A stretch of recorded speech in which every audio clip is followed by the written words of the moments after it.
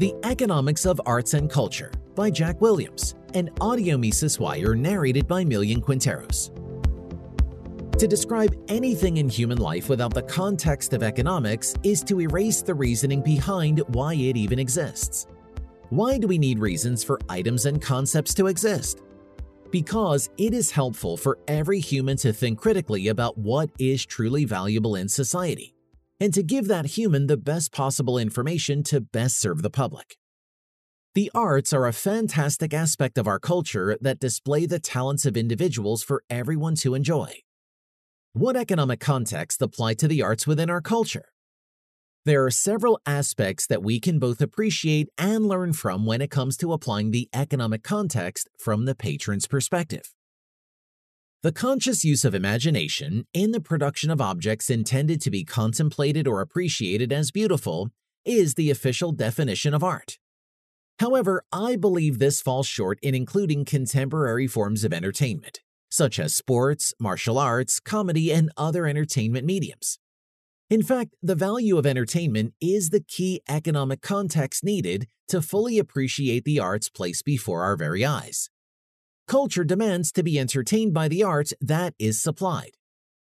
Art in this economic context gains meaning significantly when we venture to understand the sheer masses of people who entertain themselves by consuming art and reflecting upon it. Today's content factories, such as social media websites, offer a platform for creators to pump out entertainment for the masses. Athletes are artists who showcase their various skills before large crowds. The capacity and the desire for a human to be entertained ultimately elicit demand for creators to supply numerous forms of entertainment. Through this lens, we can understand that art is held very closely to the market phenomena that many of us of the Austrian school champion. In fact, it is so market-oriented that there are only two ways in which the government can intervene in the market of the arts: censorship or subsidization.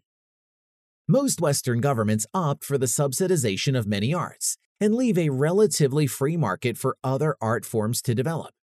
These subsidized arts tend to disregard the market of entertainment and are free to produce art that does not meet the market standard.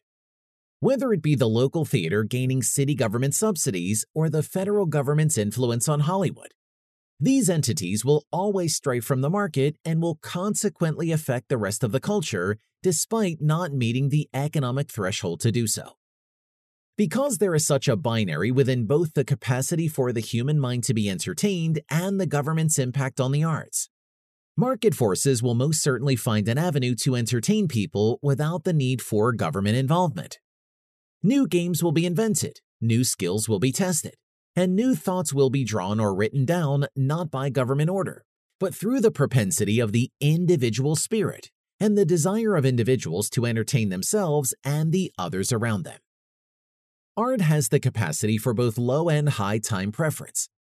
The best artists in every field leave their marks upon future generations, standing the test of time and reaching contemporary audiences beyond the earlier civilizations in which their work was created.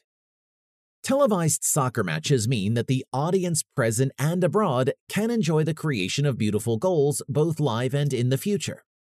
Archaeologists in the distant future will study the effects that Joe Rogan has had on commentary surrounding the social contentions du jour and the nature of the world.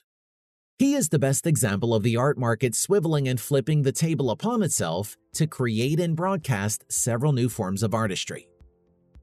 Art is the imprint of the present onto the future. There will never be a better distributor or vocalizer of our ideas. It takes one initiative or one stroke of inspiration to change a million minds. Legacies are never made by accident.